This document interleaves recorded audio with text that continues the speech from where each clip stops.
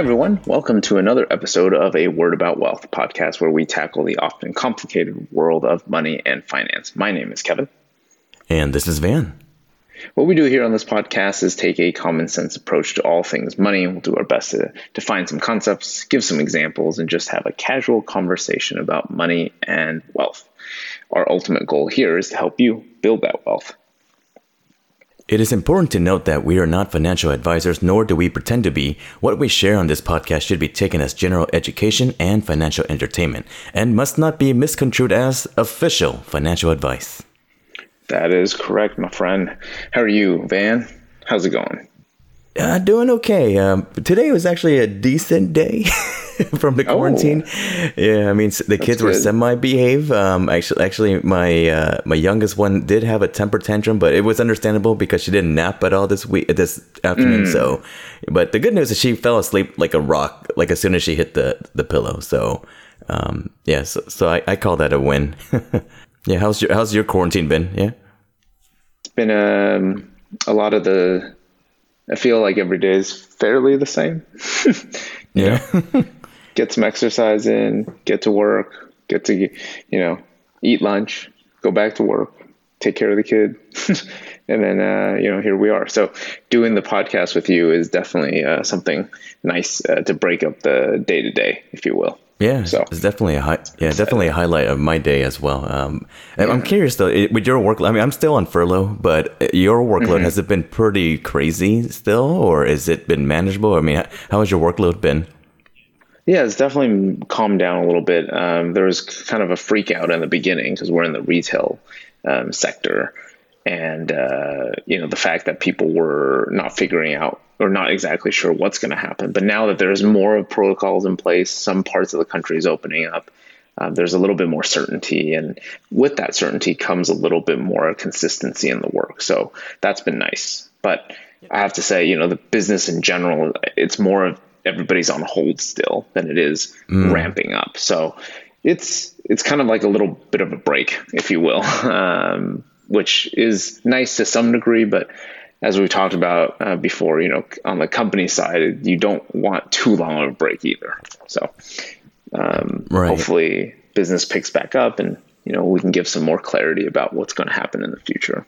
Right. Yeah, I know. Like, I was looking at Orange County in particular. There's there's a bunch of mandates that each company or each business has to do in order to before they open business. And is that right? It sounds like. Yep. Yeah. I mean, I don't recall anything on top of my head other than like sanitizing areas and making sure people are distanced between each other and all that. And basically, I think I also recall seeing something like doing more curbside pickups and things like that. Right. But.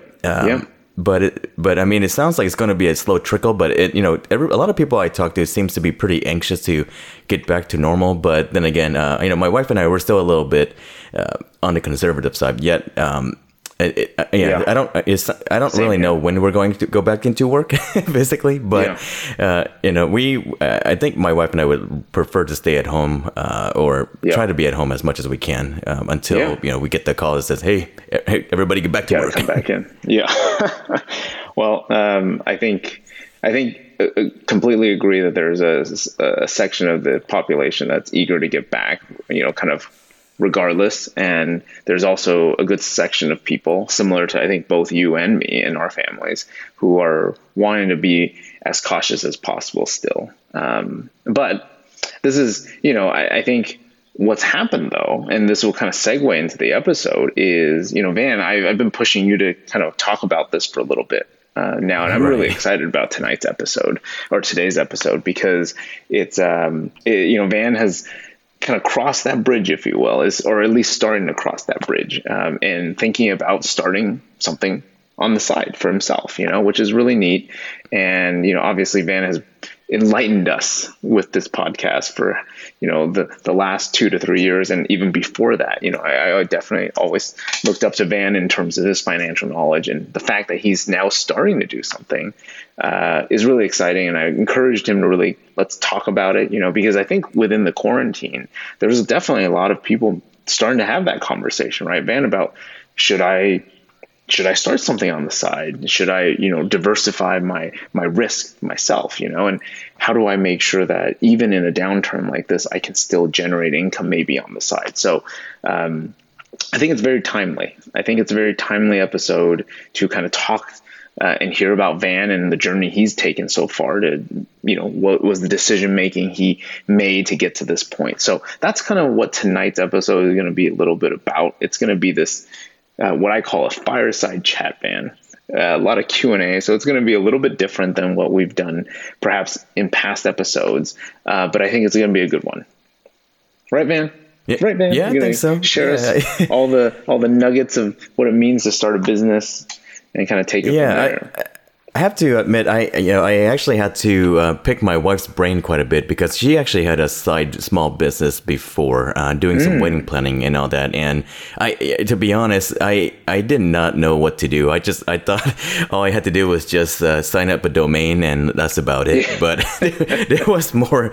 I mean, it wasn't that much more to it, but I mean, it wasn't like a big ordeal, but it was definitely an educational experience just to kind of set everything up and know what needs to be in place.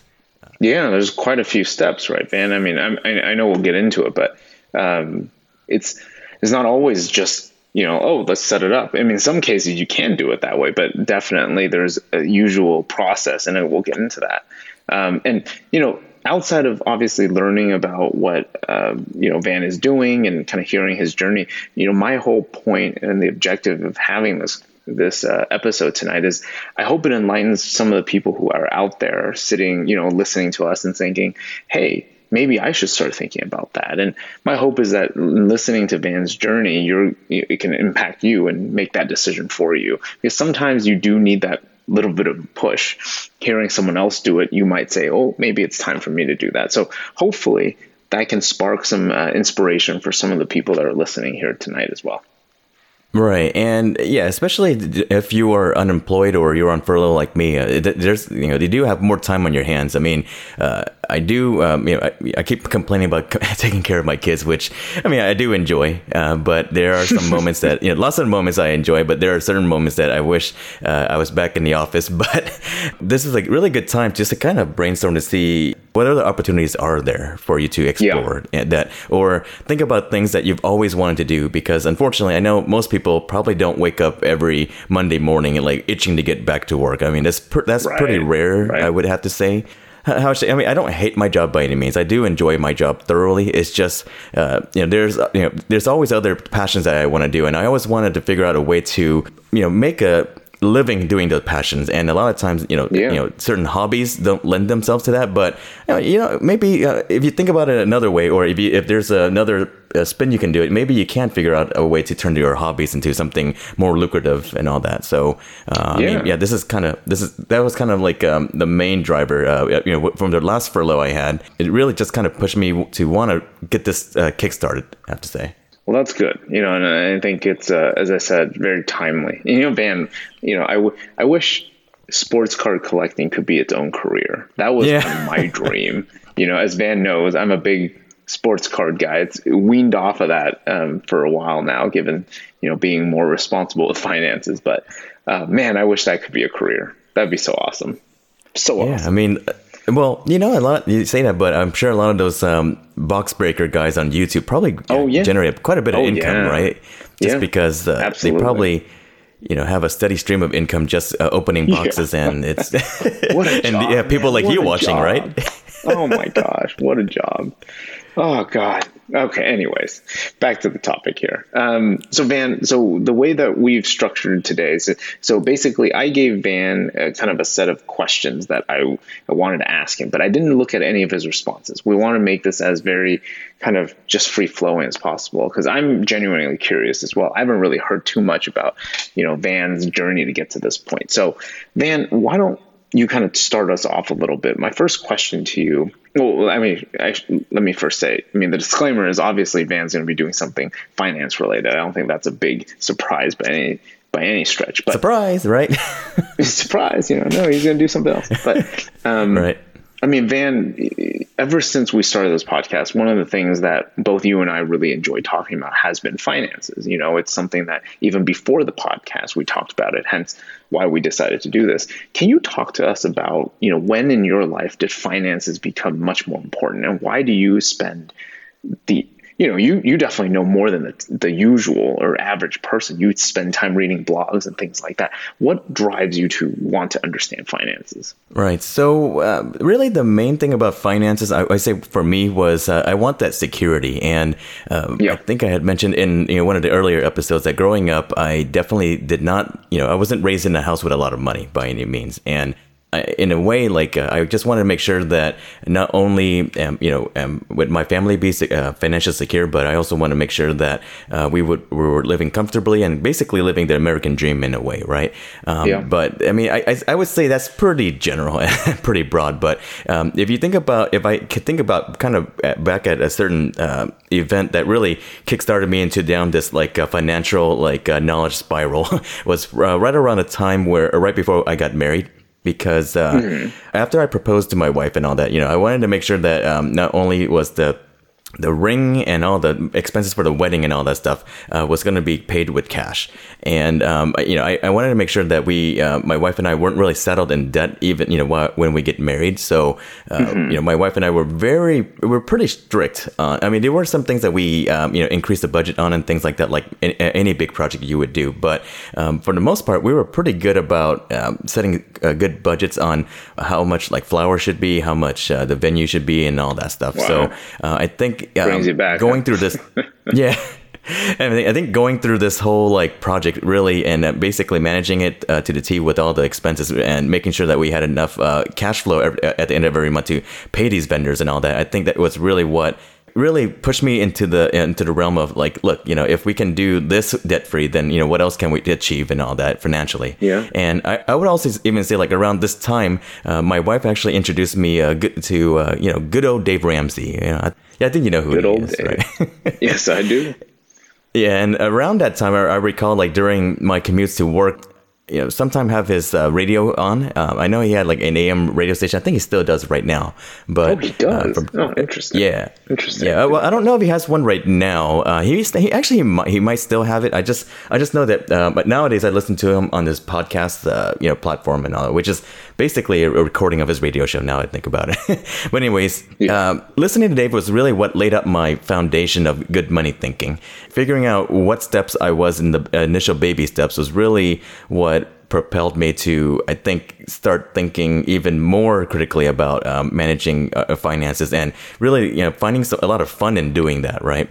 And I think at the time when I first started listening to Dave, I was on baby step at the end of baby step number 3, which was really, I didn't really have any debt at the time, and I think I was just barely finishing up my 3 to 6 months emergency funds, and we were on our way to, I think, just basically save more money towards like retirement and all that stuff. So I think that was for me a really good time to get to the building wealth stage on that. Yeah, well, that's great. And some, sorry, man, I was just gonna say, I mean, you kind of turned Dave Ramsey, recommended Dave Ramsey to me, and it was something, Dave definitely has that kind of let's kind of do this together and really very methodical process. So right. I can see why that could be such a kind of an impact on you. So, because it was for me as well. So anyway, sorry, continue. No, absolutely. Because I think, honestly, I think that if everybody followed Dave's teachings, even though it is ultra conservative, and I think a lot of people would find it a little bit backwards on some of the things he did. Frankly, I think we would be a lot better for it as a country, to be honest, just because you wouldn't have nearly as many people hurting financially right now. And I think a lot of his teachings is really made for like the masses out there, and it's not really catered to anybody in particular. But I think if everybody did follow it, then it would definitely help. Yeah, agreed. I have to say though, so I was listening to Dave for quite a while, and it really cemented like the way I should think. But eventually, I kind of felt that.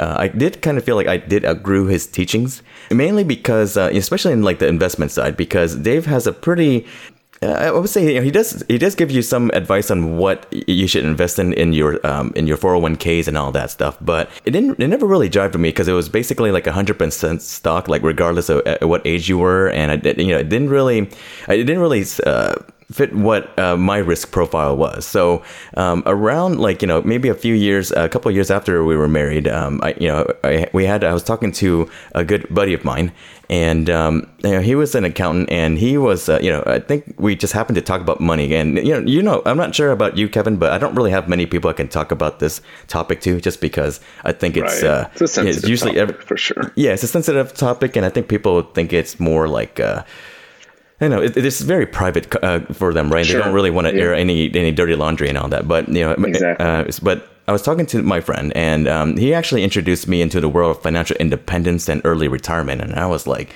what the heck is all this stuff? Blown away. Yeah. And this is when I started reading a lot of blogs from like Mr. Money Mustache, or Jim Collins with his stock series, Mr. Money, Mr. 1500 Days of Freedom, and all that. And at this point, I think I really became obsessed with optimizing my finances. And this is where it became even more fun, because I felt like I was really starting to learn how to hack my finances and all that, understanding how fees work and all that. And these are the certain things that I would say Dave's teaching kind of glossed over, but they don't really go into too much detail into it. But I think for somebody who's as detailed oriented as me, I think doing the whole financial independence, the whole FIRE movement really resonated with me. Yeah, and the FIRE, can you remind our audience what FIRE stands for? Yeah, it's financial independence and retire early. Yeah, very cool. It's kind of like your pants on fire. Let's get retirement early. But that's great. Because it never occurred to me that somebody can actually retire at like 35, and that was like, whoa, like how is that even possible? And it is. It's just, I think a lot of it, but it does require a pretty big lifestyle change than the normal American basically has today. And then what would you say, like, at what point, how long ago was this when you kind of had this switch from like, oh, this was something that was neat, listening to Dave Ramsey, but then jumping into this higher level of saying, look, this is something I really want to see as almost like a hobby. I'm really interested in this. Like you called it an obsession, a healthy obsession, but like, how long ago was this? Was this like a year ago? Was this a long time? How long has this been for you? It was around, I would say like maybe about a year or two before my first daughter was, so let's say like between 6 or 7 years ago was when I started looking into this. And you've been still very consistent in kind of just really reading up on what's the latest ideas and hacks, as you call it, right? Right. And it kind of, I mean, if you look into this type of world, I mean, I named like 3 of probably the biggest personalities of this, but there's actually quite a few other personalities out there that are just as what's the word I'm thinking of, like inspirational, to say the least. Influential too, right? Exactly, yeah. I didn't want to say like all of them really spoke to me, but there was a certain few that really did. So that's kind of my second question for you, the second topic. Now that we kind of established where that passion is coming from, I know from personally in talking to you on this podcast over the years and just being your brother-in-law, a lot of people definitely know about our podcast, and you get hit up quite a bit.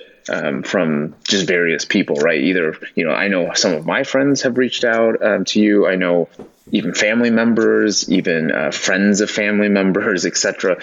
So you see a wide cross of people's finances. I'm curious, like, what is your take on people's approach to finances? As someone who is so kind of up to date, if you will, on what's happening in the FI community, I would bet that not a lot of people are. So I'm just kind of curious, what has been your take when people have asked you? Obviously, it's great that they're asking and they're wanting to get involved, but where do you see the state of where people's finances are, if you could take a guess, just based on your experience? So I would say every case that I've seen so far has been extremely interesting to me. I mean, even though they may think it's like kind of mundane or whatnot, but I actually thought, I actually take every case as something. Hang on for a second. Hannah's knocking on the door. Uh-oh. Hannah, what are you doing? I know, Hannah. I'm recording though, Hannah. How come you're not going to bed? I'm not tired. You're not tired? Okay, well, Hannah, if you're gonna stay in here, you're gonna have to be very, very quiet, okay? Like as quiet as a mouse, probably even more quiet than that. Can you do that? Okay. You can't make any sound. How about can I listen? You can listen, but you can't make any sound. Okay? Okay. Here, you can listen on this one, Hannah. You want a chair? All right, let me go grab a chair for you. Hang on, Kevin. Hannah.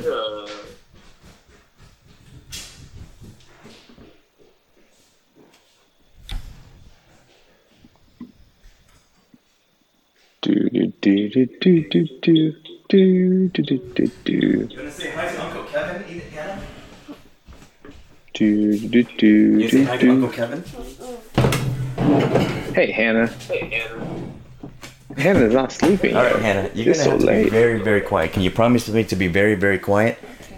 Yesterday you were not very quiet, so I need you to be extremely quiet, okay? Deal? All right, here. You can listen to this one. I would say that most people that I speak to, though, I think they do have good intentions on what they want to do and all that. But I think because there's a lot of like bad information out there, and there's especially, or there may be good information, but it's the wrong information for that individual. It's difficult to kind of figure out how to apply certain things or how to even do certain things. Like, for instance, how to pay off your debts and all that stuff, right? I mean, there's an optimal way of doing it, and then there's there's an optimal way, and there's a feel good way, and then there's the wrong way of doing it. And you get some people say, yeah, like I put in like a couple extra $100 on this loan, and then another month I'll put an extra couple $100 on another loan, and it's just kind of like it's not very succinct with how to get out of this debt quickly. So when it comes to things like that, I think it's pretty easy to kind of show the method that I would recommend and get them to do that. But but I would say like most people that I speak to also tend to think that debt as a very normal thing. And to me, that's very scary because a lot of folks do have credit card debt, or they have like car loans or student loans and all that stuff. And the fact that, our cultures really kind of normalize all these things to say like, oh, it's just a fact of life. So why not get it? And, this thing I'm going to buy is only an extra $100 a month to make it more affordable. But in the end, like I feel like it's definitely hurting everybody, and it makes it hard for everybody to kind of get ahead in life if they're kind of straddled by all these chains and all that is called debt, right? And I think that most of the people that I talk to kind of are really have a lot of questions around debt, like just to kind of figure out how they should manage it and all that. And like I mentioned before, the fact that they're asking about these questions is, I think it's a really good positive thing, just because they know that one, they probably recognize that it's somewhat of a problem, and secondly, they want to know what's the best way they can deal with it. Well, awesome, man. Thanks for kind of walking us through that, because I definitely have been on the other end. Sometimes you and I talk casually just about how have those, what are some of the insights that you're seeing from these conversations? And it's been very eye-opening, to your point, just how much people are eager to do the right thing. But sometimes it's very confusing in this environment, because there's so many kind of gotcha schemes that people are doing. Like you said, like, hey, buy this $200,000 thing, but it's easy payments of $2 a day, or whatever. Right, it makes it seem like it's super easy, but instead it's actually saddling you with that debt. So, but yeah, what's even? I mean, I've heard this quite a bit of times, but a lot of times it's, people would ask me, let's say they, buy that $200,000 thing, and later on they're like, hey, like, what can I invest in like right now so that way I can pay off all my debts? And I'm like, and you usually kind of educate them and say, hey, you're probably not in the risk space to really invest and try to pay this off. Like, you should really pay it off with like cash and all that. And I think the misinformation of like kind of the order and things of when to pay off your debt versus when to invest and all that, I think that is something that is very confusing as well, because everybody has their own opinion about that as well, right? So I know Dave Ramsey has a very like easy to follow model to do that, and he basically believes that you don't you don't start to invest at all until you finish paying all your debts out. And if you talk to a lot of other financial people, I mean, they may not have that. They may think that's way too conservative. So, and I would say from my end, I think I'm more leaning towards Dave, but I'm kind of, I also look at what the person's risk profile is, and to see, what would really match what, not only getting them to their goal as quickly as possible, but also like making sure that they're not digging themselves like a hole doing it as well. Yeah. No, I think there's definitely lots of trains of thoughts out there, but that's good to kind of hear your kind of approach to it.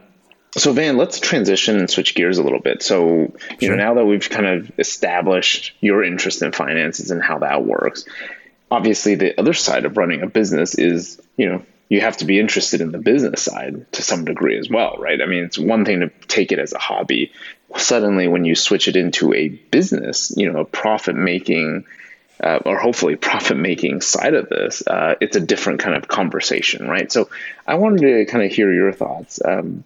What was kind of your interest in starting a business before you decided to start a business? I guess that's the easiest way to describe it. Yeah. To be honest, I never was interested in starting a business because I always liked the idea of working at a company and getting benefits and just kind of not essentially kind of doing everything under the company's name and not dealing with all the little minor details and liabilities and all that stuff, right? So I like that idea, and the fact that I was working as an engineer for quite a while. It was also pretty lucrative. I mean, that salary starting was pretty decent and all that. So that that's why, from that standpoint, I never really didn't have any interest in doing a business before. But the thing that changed now was because I always wanted to do something that would help people, and I think because a lot of people do have questions about money, they already have money issues. I see that there's a pretty good business model there to start, so that way I can not only help people but also make some side change in the meantime as well. Absolutely. And, this is something that, for folks out there that are listening, I remember talking to Van throughout. I said, man, you should really be doing this as a business. And I remember Van would always tell me that it wasn't something that he was wanting to do at the time. So it was so exciting to see that he's decided that this is going to be the case. Is the timing coincidental to you, Van? Was this something you were going to do prior to even all this shutdown and, obviously impacts the economy and all that? Or was this the thing that actually helped push it along to say, you know what, I really got to do this?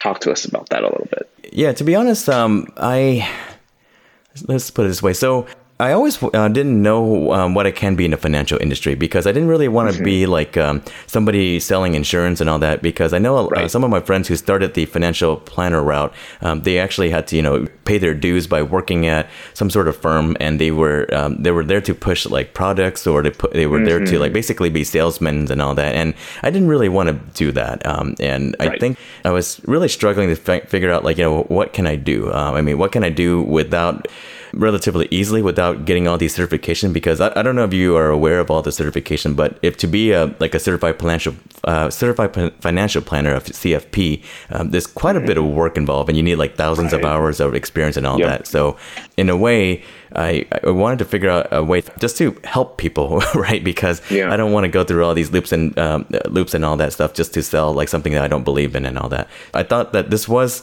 a good opportune time, just because a lot of people are hurting, and the fact that I know there was that statistic of, it was like 80% of Americans can't pay like a $500 debt or something like that. Right? I mean, I'm probably butchering that, but to some point, I think that that's a real big indicator of how bad the state of personal finances are in this country. And I feel like if there was somebody there who can teach somebody, one person at a time, I think, maybe instead of being 80%, maybe it could be like, 10%, who knows, right? So, and the fact that a lot of folks are doing your part. A lot of folks are really relying on these government bailouts. And I mean, if I was relying on government bailouts today in my circumstance, I would just be so stressed that I know that, not only will my relationships be, I would be so on edge with not only my kids, my wife, but also my personal health and all that. And I think if Absolutely. If you have that Mental financial health, security, like you can just not only be a better person, but you can also like live a happier lifestyle, right? So like right now I'm treating these furloughs like a vacation, and I'm not really worried about money at all, at least in the short term, right? So, and I think more people need to be there, and I really want to teach people how to get to that point. And you don't need to make like a bazillion dollars to get to that point either. I mean, I think I know plenty of people who make very modest incomes who can get to this comfort point, but it's just the whole heart of all this is just really a process of teaching people the process of how to get to that point. It's awesome, man. Yeah, I love that. I think, finding that passion, I can definitely, knowing you for so long, obviously, I know you're incredibly passionate about this, and I'd love to hear that that's kind of what's driving this for you. So let's kind of get into the nuts and bolts, man. I mean, obviously we've been talking about your interests and all that. Can you kind of just help describe what it is, what kind of business are you thinking this is going to look like? Right. I mean, I think we talked about this for the last so many minutes, and we haven't talked about what kind of business it is. But I'm starting is something called a financial coaching service. Actually, the company that I started is called Self-Reliant FI. FI stands for Financial Independence, of course. And the funny thing is that when I spoke to a few folks about financial coaching, everybody kind of automatically assumed that I would be a financial advisor, and that there's actually a really big difference between a financial coach versus a financial advisor. And I have to say that a financial advisor typically are they're really there to kind of sell you, or like kind of put you in investment products and kind of like manage your portfolio and like all your assets and all that stuff. But I don't think they're really there to help you like to create a budget, or they're not really there to attack like the root cause of why you're in this mess. But in most sense, most financial advisors require you to have some sort of money or net worth before you can even start with them, right?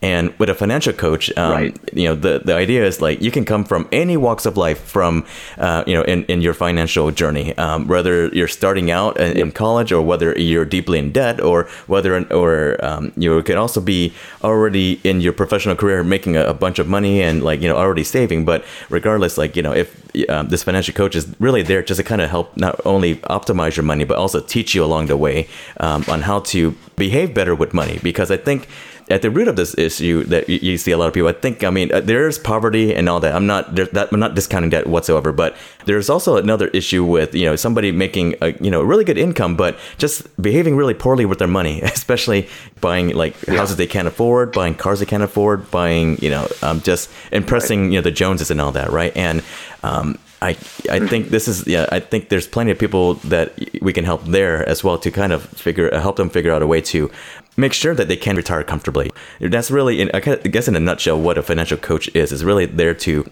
kind of help you better yourself with your money, and not necessarily just trying to push you with certain products like life insurance and annuities and all that stuff. And it's very much that word coach, right? It's kind of like almost like a trainer for the gym. Right. Someone who comes in, you could be out of shape, you could be fit, but someone who's really going to hold you accountable to some degree. Absolutely. And know that, at the end of the day, you're not, I can see how that's very different than an advisor, given that we work with an advisor now. You're really going to get into the nuts and bolts of how are you going to help this person live a better lifestyle in terms of how they manage their money, almost like financial fitness to some degree. Exactly. That's great. That's very cool. One of the things I know that financial advisors have to abide by is certain regulations and things like that. Do you know if that impacts any type of coaching service, or is this, how closely aligned are these things to the kind of the advisor regulations? So with coaches, it's definitely not regulated at the moment. I know with the financial advisors, because there's a lot of legalities between that with basically recommending things, because if you're a fiduciary, for instance, you have to make sure that everything that you do, any kind of product that you provide, that you are recommending, it's not do not have has the client's best interest first, and does not give you some sort of cutback because product A gives you more cutback than product B and things like that, right? So no conflict of interest and all that. So things like that makes financial advising a lot more. Financial advising has to be a lot more careful with all that, because it is strictly regulated. But coaching itself definitely is kind of a new kind of a new paradigm with this, and I don't know how long it's been around, but I don't think it's been around for all that long. But there's definitely not a lot of regulation. But with any laws that it's just a matter of time where because laws are always reactive, right? So I think until there's like a Bernie Madoff version of a financial coach, then I don't think there won't be any regulation. But the fact of the matter is, as a financial coach, I'm never going to be recommending any kind of products at all, because really I can educate and say okay, well, you can show me a bunch of products and I could kind of educate you based on what I know, on what I believe. But at the end of the day, it's the individual who has to decide on whether or not they want to take that path. Exactly. So I'm never going to be basically providing any paperwork that says, here, fill out this out so that way you can buy this product. But no, it's just more really the educational process, and kind of really there to answer any kind of questions they have, and kind of attack the problems not really the problem, but really address all the major concerns or issues that they really want to tackle. I don't know. I just kind of we're talking in a circle there, cool. But whatever. Yeah. Well, man, you kind of touched upon this earlier, but I still want to ask that question. I always, when I encounter someone who says, hey, I'm going to start a business, identifying what your objective, what your end goal is going to be is always important. What is that for you with business? I mean, I know you talked about this idea that you want to help people, but, kind of what do you hope to accomplish by starting this business and getting kind of engaged with potential clients?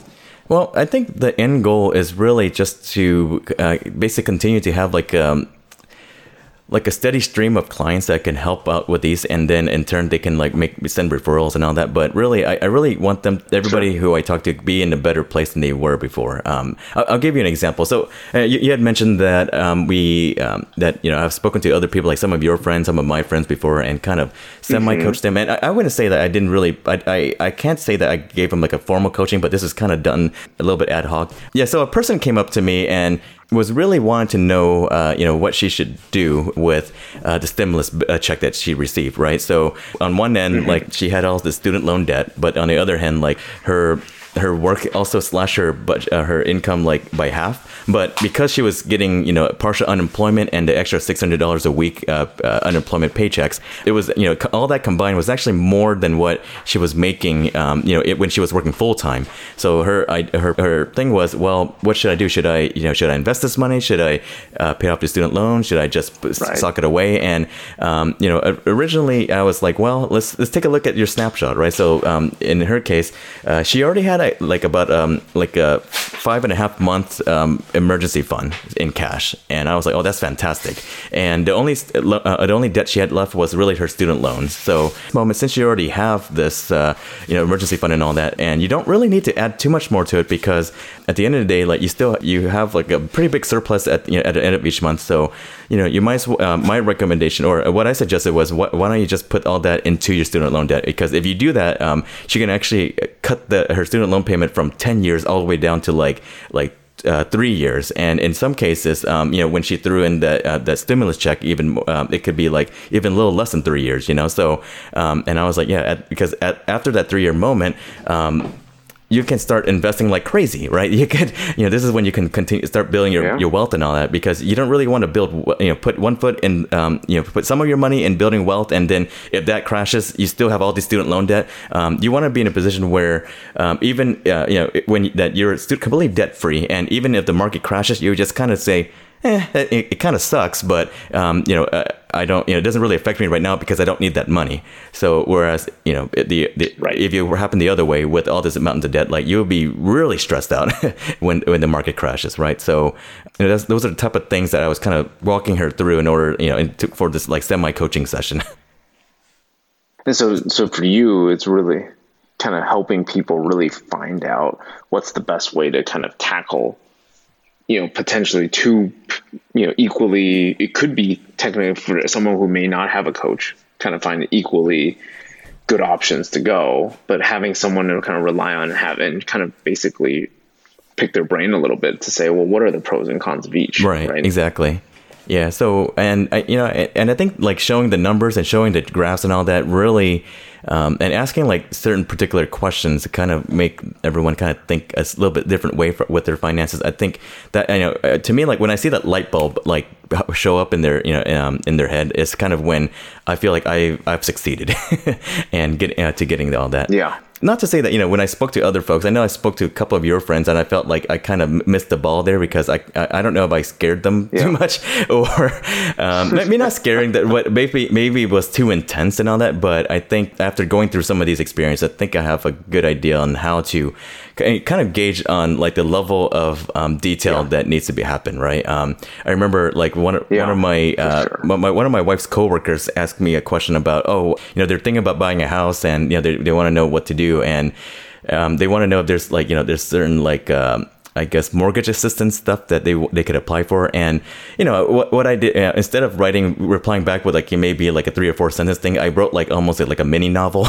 And this guy just he didn't reply back to me for like weeks. And I was like, crap. Like I showed my wife what the email looked like. She was like, what the hell, man? Like he just asked you like a simple question.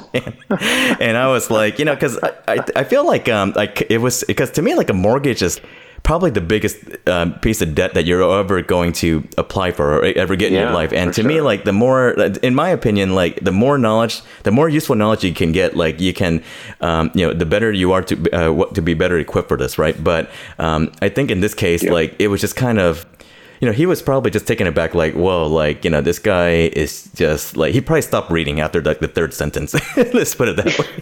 And it's just say like, well, you know what, like I was just asking him for a yes or no answer and he gave me like a novel. So, no thanks. So I think that's something that I've kind of learned. So I'm glad that I got these experiences early on because I think going into this type of business, it will help, kind of for me to better gauge what the clients really want out of this session. Right. Yeah. I mean, to some degree, you're going to have to adapt to some degree, what the client is looking for. Right. Now, Van, are you thinking this is something that you will eventually do full time for yourself, or is this kind of still always going to be kind of a side gig for you? I think. How did you think about that? Yeah, I think for now it's going to be a side gig for quite a while. I mean, I think this is something that is. It sounds like it could be very flexible. I mean, frankly, I don't know how to get clients quite yet, mainly because that's still something I'm trying to figure out, but. I think that because of the flexibility and I think like most people would either meet like after hour works or during the weekends and whatnot. It sounds like I can still keep my day job as well. And the fact of the matter is, I don't think I could even generate nearly enough income to replace my day job anytime soon. Right. So for sure. It's definitely going to be a side gig for a while. Let's put it that way. Yeah. Well, let's, I kind of wanted to move on to my next section here, Van, and I wanted to ask you just, now, you kind of touched upon marketing just now, how are you, but before we even get into kind of promoting the business and how you're going to get clients, can you help the audience understand this part? Because earlier in the episode, we talked about how, starting a business, there is definitely certain things that you should do, right? Yeah. To ensure that, you get it set up. Can you talk us through about some of those, more technical side of things? How are you setting up your business as it sits right now? Sure. I'm actually going to bring up a spreadsheet real quick because a lot of this stuff is still really new to me. And I actually came up with a bunch of a few things that it really, I think, helped me out, and it kind of laid out like step by step what I needed to do. So I basically set up my business as a sole proprietorship because originally I thought I had to set up as an LLC, but after speaking to a couple of folks, it's actually the same accountant friend that I mentioned earlier. He said that, well, it's probably, until like you become bigger and all that, doesn't make sense to pay all those fees for an LLC. So he says, it's probably a lot more straightforward if you do sole proprietorship, especially if the likelihood of getting sued and all that is lower. And I think in this field, it should be lower because I'm not really recommending anything. It's more like providing guidance, but not necessarily like like anything like a financial planner would. But in any case, I decided to go the sole proprietor route. And I would say the only thing that I did for sole proprietorship was I got the business license through the county, which was pretty easy. Also figured out I got the fictitious business name set up with the county as well, and also set up the DBA to doing business as, and then also set up like a newspaper publication. But that was really basically the minimal things that you need to do in order to set up the sole proprietorship. And I think all that costs about like maybe $50 total. So it's not a big deal. Yeah, it's pretty cheap. So it's very cool. Yeah. So what you're saying, Van, is basically to start a business for anybody, really those four things establishes your company as a standalone company now, right? Yep. To some degree. Yeah, definitely. Like, so you can start doing business and all that and start invoicing people if you have clients, etc. So that doesn't seem too bad. No, not at all. Yeah, I mean, and I think that's the bare minimum. I think I spent more time trying to figure out a name and seeing if certain domains were taken and all that. And that probably took me like a lot more hours. But once you figure out your name and all that, setting up your business license and fictitious business names and DBAs and all that stuff, that is actually pretty easy. I even went out of my way to set up a PO box just because I didn't want to get a bunch of spam. Oh, very right. Cool. So I didn't because somebody had warned me. Actually, the same accountant guy, now I think about it, warned me that if you set up a business, make sure to set up a PO box, because once you do all that, set up your business license and all that, like you're going to get a flood of like mail from like random people and all that. And you don't want to use your home address as the forefront for all that. So the PO box is really there to kind of that's good advice. Filter a lot of those like junk mail coming your way and all that. And it does give you some sort of, I don't know if it gives you any kind of protection, but really I just set that up just so that I don't get too much mail. But I don't think, it's definitely not, it's not required at all, but I think this is kind of a nice to have. And other than that, there's also the domain name that I purchased. And then I also purchased I also am enrolling in the Dave Ramsey financial coaching class to kind of further hone the skill set as well. So I think that was by far the biggest cost. But I think all in all, it was like about a little less than $2,000 to get this all started. But overall, I think the overhead cost was pretty low. Yeah, I want to actually circle back to that in a little bit. Okay. But I just want to kind of wrap up the setting up. So I think you probably answered this, but some people, when they're setting up a business, let's say they want to start a restaurant, obviously they need a location. Absolutely. And things like that. For you, this seems like you're going to run this. You're going to run this kind of out of your house for the time being? If it gets big, and then maybe potentially think of an office, or how are you thinking of this long term for you? So I think right now, I want to keep my overhead quite low, so it's going to be running out of the house for sure. And it's, and at the moment, because of the whole social distancing and all that, I think it's probably best to just meet like over the phone and do this all remotely. And a business like this should be easily done remotely as long as you have all the information with you. Absolutely. So I think I hate the idea of paying rent when I don't have to. So just running it from home is fine with me. But to your point, a lot of other businesses may not have that option or that flexibility, right? So, but you also have to think about, like, there are certain side businesses that it may be nice to have an office, but you may not necessarily need one. So you have to kind of look at like your expenses to see, what you can absorb and all that, because you really don't want to go into a ton of debt doing this either. At least that's how I've been learning this. Exactly. Yeah, and especially if it's something that you're going to start and see as a side gig. Sometimes, you have to tweak along the way. You definitely don't want to be in the hole too much if you're still adjusting. Van, what about? Did you speak to you? You also paid for like the URL and the domain and all that, right? That's right. Did you do that yet? Or? I did that. Yeah. So I'm sitting on that domain right now, but that site has nothing at the moment. Yeah. So can you kind of tell the audience a little bit, if you don't mind sharing, how much that just kind of general basic cost? Like, let's take the Dave Ramsey course out of that, given that that's kind of a specialized expense. What are we talking finance wise to kind of start a business? Because those seems like the most important things. Sure. So let me, I'm going to break it down to you right now. So here are the costs, like line by line, that I have. So first was the PO box purchase for, bought that for 12 months, and that was $92. So that wasn't too bad. Then I purchased a domain for self-reliantfi.com for, $20.16. And then I filed the business license and fictitious business name at the county or at the city for $30. Then the last thing was really just setting the newspaper publication, and that was $20. So all in all, I would say it was. Let's see here. I'm just doing this Excel real quick. I'm gonna do some quick math. I'm gonna say.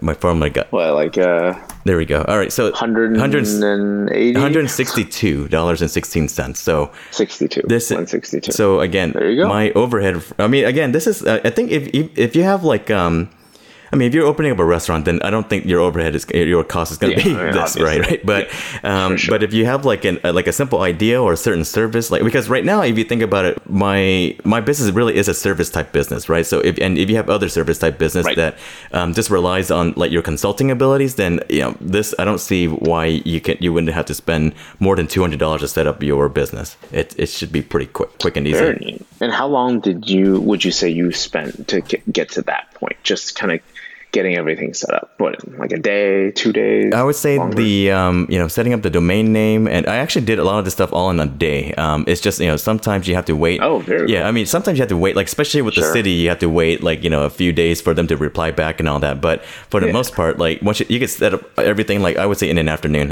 Like I said, the thing that takes the longest time is coming up with a name. I think once once that probably took like maybe at least a couple of weeks to come up with that name, and I came up with some pretty dumb ones in the process. I wish I had them with me, but I think I had deleted them because my wife said they were stupid. Too bad.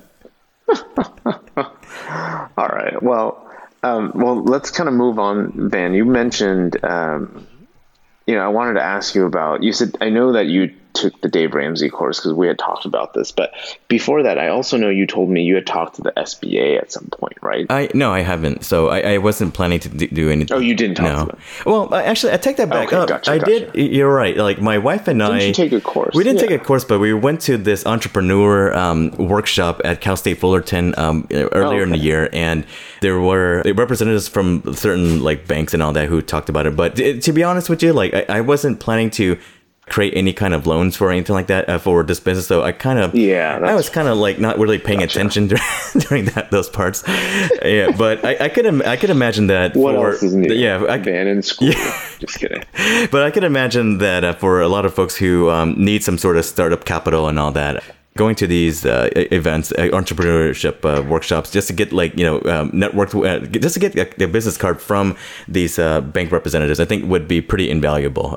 Just because I think, I mean, it sounds like one of the reasons why you got your PPP loan for your business was because of your relationship with your bank, right? So I think if this is something that if you plan on doing, I think it's very good just to establish those those people relationships with bank, not necessarily like things that are done online and all that.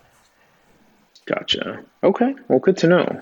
And then let's talk about the Dave Ramsey course, because I know that that's something that is a big expense, but you felt like, talk to us about what that course is about and what made you decide that was something you wanted to do. Sure. So the Dave Ramsey course, it really is a course that goes over kind of step by step on how to set up this business and like how to approach your clients and really looking at the human side of financial coaching.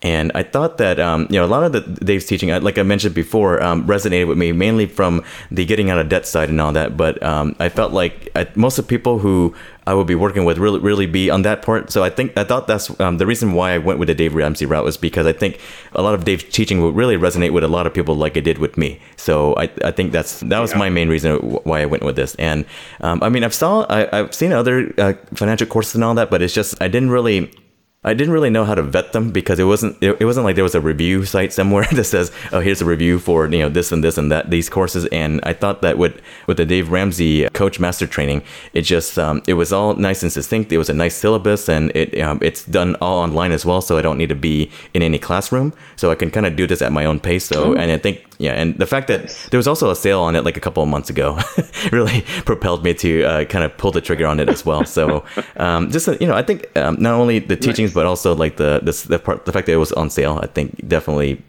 accelerated this purchase. Is now how far are you in the course so far? So I'm about I would say about a third of the way into it. So I've kind of been doing this in my twilight hours, like after the kids are asleep, just kind of with the laptop with my earbuds. Burning that midnight oil, man. Yeah, but the fact of the matter is, I'm thoroughly enjoying it. It's actually been, I can't wait to get into it, and it's really, I find a lot of enjoyment with it. I mean, I remember I did not have this passion in college with computer science, and with this stuff, there you go.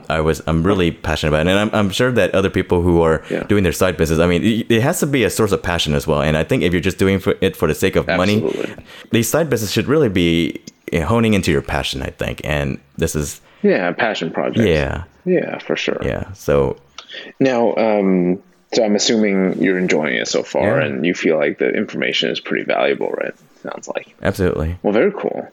Well, I guess the last question I have for you, Van, is as we're rounding up on an hour here, is just I guess now obviously you're going to finish your kind of training program, but then the next part is going to be the hard part, right? How do you get those clients? How do you get people to go? Have you had some thoughts on how you market these services?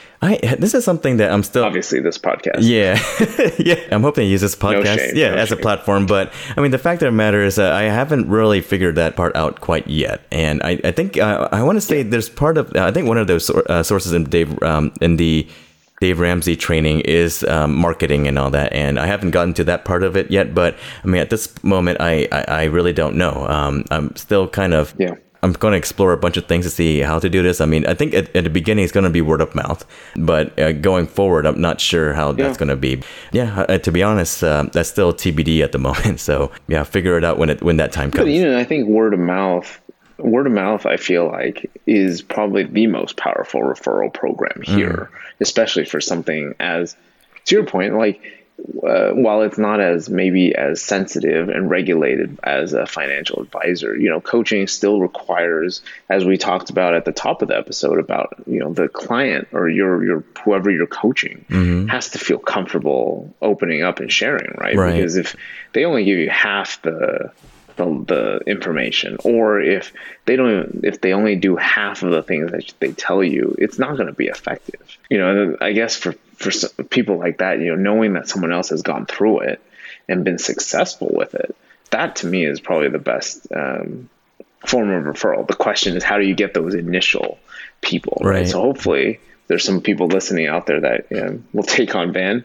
But at the same time, if you know of other people that, might be interested in these, I think I can vouch for, obviously Van, and, this podcast can vouch for it as well. There's a lot of different ideas, and it's a complex thing. So absolutely. Well, we wish you all the best of luck, Van. Thank you. I definitely want to hope you succeed and grow this into a huge business, and we can look back on this episode and you can give me all the credit for making sure that we talked about it. So and I don't know why I was so resistant to this, because I think I wanted to finish the program and kind of like the training and all that, and then do this podcast. But I'm glad you didn't really coerce me, but you definitely encouraged doing this. And I think I think it's good to kind of get this out in the open, because I think this is the first time I've actually really talked about this out in public, right? And I think some of my coworkers may be listening to this, and maybe even I think my boss may be listening to this, so he's like, "What the hell?" Yeah. Hey, no conflicts. Right. But well, what we're going to try to do, everybody, is throughout this kind of, as Van is continuously thinking about his next plans with how to promote his business and lessons along the way, I'm sure there's going to be mistakes as well as successes.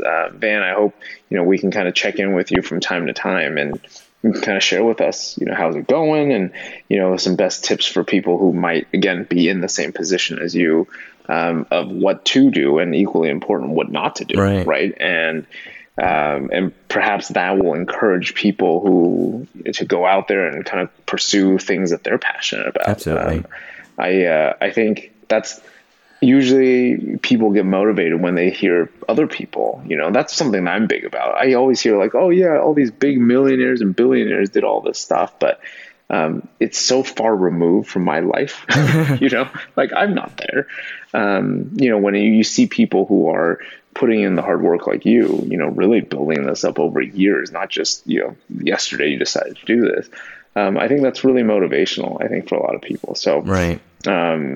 I'm excited. I'm excited to see, your next few steps on this, and really eager to hear how that Dave Ramsey course is going to be. That sounds super fun. Yeah. I'm looking forward to finishing it up and actually getting. I mean, I have the business started, but figuring out how to get clients and all that. I think that's just half the fun, half the battle, right? Yeah, I mean, it's $1 million question for a lot of people, right? How do you actually get the business? But yep. Well, cool, Van. Did you have anything else, maybe that we didn't cover today that you felt like you wanted to share with anybody that might be thinking about running or starting a business that we didn't cover? I have to say that, I mean, just this last part, I know we're running quite over, but I know a lot of people say that they're busy and all that, and I was also one of those people, let's put it that way. But I think if you really have a good idea, I think the entry barrier to get that started just seems so low, right? That I think it's worth trying that risk. And even if this business fails and all that, I mean, I would still be proud that I started it and not just wonder whether or not it could ever happen, right? So even, I would say just if it's something that you have a sliver of time for, I mean, I'm just making time as I go along with the kids and work and all that. But if you're at home, and have a lot of free time, then, this is a perfect opportunity. So just go get it. Awesome, man. Thanks for taking the time and sharing, all your feedback and kind of just telling us all about how it takes to run a business so far and getting it all set up, Van. I appreciate it. Yeah, no problem. If you guys have any questions, sorry, Van. No, I was saying that you have a lot more experience at starting a business than I would. So I'll probably be getting some of advice from you. Yeah, a little bit different. Yeah. Yeah. Well, I can only, but it's cool to see it, again, as I said, to see it start from the ground up. Pretty awesome. So keep us updated, man. Yep, will do. Anybody out there who, again, if you guys have questions or additional topics you want us to talk to, please email us at awordaboutwealth@gmail.com, and continue to please rate and review us at all the outlets that you listen to podcasts on. And we will see you next time, my friends. All right. Take care, everyone, and stay safe.